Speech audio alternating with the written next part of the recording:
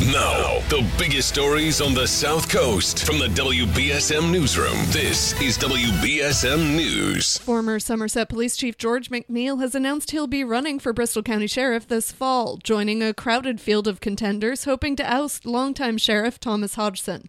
McNeil, a Somerset resident with a 37-year law enforcement career behind him, was the town's police chief for 7 years before he resigned in 2021. McNeil joins Attleboro Mayor Paul Heroux and Fall River attorney Nicholas Bernier in the race against Hodgson, who's held the seat since 1997 and last ran in 2016 in an uncontested election. McNeil said that if elected, he would work to reduce rampant recidivism rates.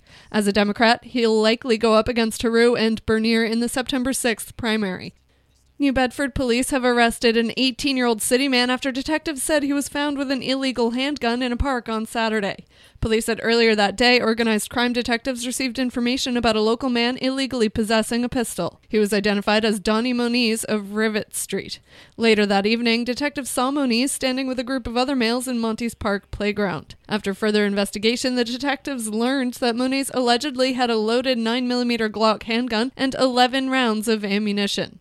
He was arrested without incident and charged with multiple unlicensed firearms violations, as well as unlawful possession of a high-capacity feeding device. In October, an 18-year-old New Bedford man named Donnie Moniz was arrested following a short chase in Fairhaven after he was allegedly involved in stealing a motorcycle out of Wareham.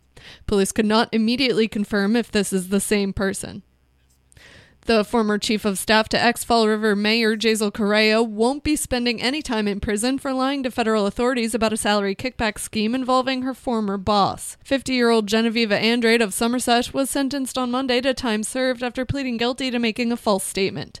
She'll spend 1 year on supervised release and will also have to pay a $50,000 fine. Andrade began kicking back half her salary to Correa in order to keep her job, but lied to FBI agents about the arrangement.